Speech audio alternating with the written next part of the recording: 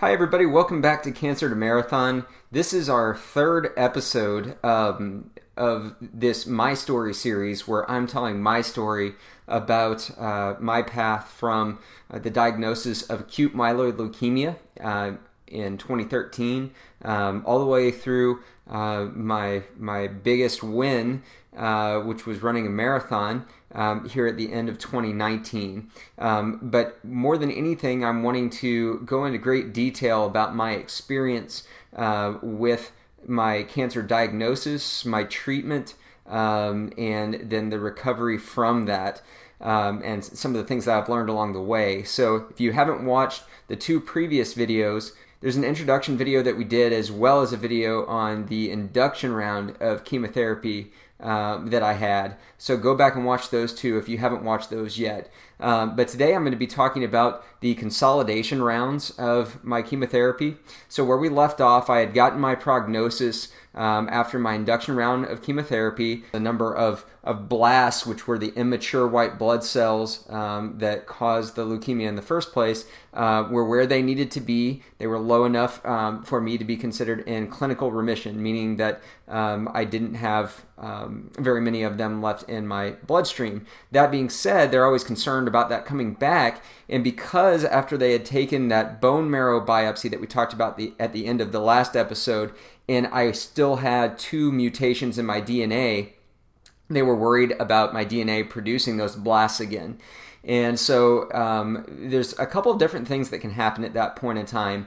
Number one, they can have you do what are called consolidation rounds of chemotherapy, which are follow-up rounds of chemo to try to reverse the mutations in your DNA. The second thing that can potentially happen is that if they believe your case is severe enough, they can recommend, and by they I mean the doctors, can recommend a bone marrow transplant, a complete transplant. That is a higher risk proposition. There is something called host versus graft that comes into play there, where when they take bone marrow from a matching donor and put it into your body, there is a chance that your body will reject that bone marrow. And when that happens, that's not a good thing. You can kind of look up the percentages on that, but it's about a 20% rejection rate as of the time that I was going through the therapy, which is about 6 years ago. My doctors recommended that I do this consolidation chemotherapy. Basically what it was 4 additional rounds of chemotherapy, and it was just cytarabine. So if you guys think about my induction round of chemotherapy, I had both cytarabine and idarubicin. Idarubicin was what caused me to lose my hair, things of that nature. So what ended up happening, I'd mentioned to you in the past that my doctor at Methodist Hospital in San Antonio coordinated with some doctors at MD Anderson Cancer Center in Houston, and of course, world-renowned cancer team there, to come up with my therapy plan. What ended up happening was I would have my round of consolidation therapy. I'd be in the hospital for about 7 to 10 days typically, and then they'd let me go home, and I'd go home and I'd come into the doctor's office once a day, once every 2 days, just to get checked up on, see where my blood counts were at. They'd take blood draw out of my PICC line and see if I needed to start my transfusions yet. Because again, the goal was kind of the same. They wanted to knock down my white blood cell counts, my immature white blood cell counts, and then make my body reproduce good white blood cells to replace the bad ones. And through that process, they're also hoping that the molecular structure changes, that those mutations go away. So you're kind of trying to retrain your body. So basically what ended up happening was I ended up getting infections. It happened during the time that I was back in the hospital getting my transfusions. And I would get C. difficile, C. diff as they call it. And that's not good when you're in the hospital and you've got C. diff. It can be a lethal virus. And it was scaring me more than the actual disease itself was, than the actual AML was. And so I became very uncomfortable with that. I also got a blood infection at one point in time, spiked really high fevers, a lot of anemia. I had a situation where I was home for a day or two and my nose started bleeding and we couldn't get it to stop. And so I had to go to the emergency room in the middle of the night to have that dealt with. I ended up spending probably 20 out of 30 days every month in the hospital. And so each consolidation round took about a month for me for my blood cells to go down. We deal with the infections, they'd rise back up again, and then I'd start another round once my levels hit a certain point. So after the third round, I was pretty nervous about the whole infection thing. That had become a pretty serious situation. It not only was making me not feel good, but I was worried about the fact that I didn't have anything in my body, no white blood cells to defend myself against it. And and during this time also, they're giving me a drug called Neupogen, and Neupogen is a shot that they give you to try to help your white blood cells rise a little bit quicker once you've hit your nadir. So you have to wait till you hit your nadir. You have to wait till all those cells have been killed off, and then they give you some Neupogen, and that's kind of like Miracle-Gro for your white blood cells. Once we got through the second round of consolidation therapy, I had 2, maybe 3 more rounds to go based on what the doctor was telling me. I decided I'd kind of had enough battling the infections. And so I took a step back. I actually waited a couple of weeks and I thought about what I wanted my next path to be, whether I wanted to continue on the path that we were currently going down, if there was maybe a better alternative, if I should just stop the therapy altogether and kind of chance it. And ultimately, I decided I wanted to go up and visit MD Anderson myself in Houston, which is about 3 hours away from my home in San Antonio. So we went up to MD Anderson. They basically start from scratch when you get into MD Anderson. They go put you through all of their specific tests. They re-diagnose you just to make sure that your diagnosis was spot on to begin with, which mine was. Obviously, they already had some records of what I was doing because they were helping make the treatment plan for me with my doctor down in San Antonio. And so I got to visit with a doctor after I went through this whole battery of new tests, including blood tests, bone marrow biopsies, things like that. And she recommended that they continue doing the consolidation therapy, but she wanted to add a new drug to the cocktail, if you will. And that drug was called fludarabine. And so after talking to her, seeing what kind of situation I would have, every month as far as a living situation every month for the treatment, I decided to go to MD Anderson for the rest of my consolidation therapy. And so basically what I was able to do was I was able to go to MD Anderson. I'd go through, the blood tests, the whole battery of tests, bone marrow biopsy every time I went. And then once the doctor was able to confirm that everything looked good for me to start my next round, I would go down to their ambulatory treatment center, the ATC, and I would get some of my chemotherapy there, and then some of it they would send with me in a portable pump, and then I would just return the pump the next day. And I was staying at the Rotary House, which is a kind of a hotel for cancer patients that's attached to MD Anderson. And so it made it very convenient. I was able to just walk across a breezeway every day to my doctor's appointments. There were eateries in the Rotary House as well as in MD Anderson.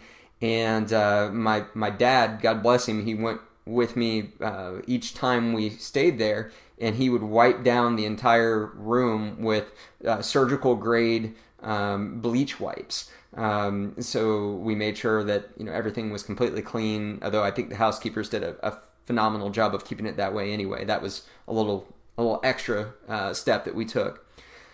So my first round of consolidation therapy was with the cytarabine and fludarabine, and immediately when my counts went down, I was able to tell the difference. The counts went down a little faster, and they stayed down with the fludarabine. So even though I was getting, at this point in time, actually, it was a Neulasta shot, which is like Neupogen, but they only have to give it to you once, and I was happy about that. Even though I had gotten that, the counts were staying down, and it was taking a while for them to climb back up. So I actually ended up, instead of about 4 weeks in between rounds of chemo, I ended up having more like 5 to 5.5 weeks between rounds of chemo for my last 2 rounds. But the great thing was, with this new process that we came up with me being able to take that pump with me after I'd gotten the initial chemo, and taking it back with me to the Rotary House, and basically just kind of hunkering down there, making that my safety bunker. And anytime I left that room, I wore gloves, I wore a mask, I did everything I could to help protect myself from any germs that I might come into contact with. I didn't have any infections the last 2 rounds of my chemotherapy, and it was phenomenal. I felt a lot better. My doctor there was great. I enjoyed kind of the freedom and even the exercise of being able to get up and really move around MD Anderson. Most of my treatment was on the same floor, but some of it I had to go to different floors. And they just have everything there in house. So if they think they need to test you for something, they'll send you, to go get an X-ray or to, go get an MRI or, blood, whatever the case might be. It's just all right there, and it's very convenient.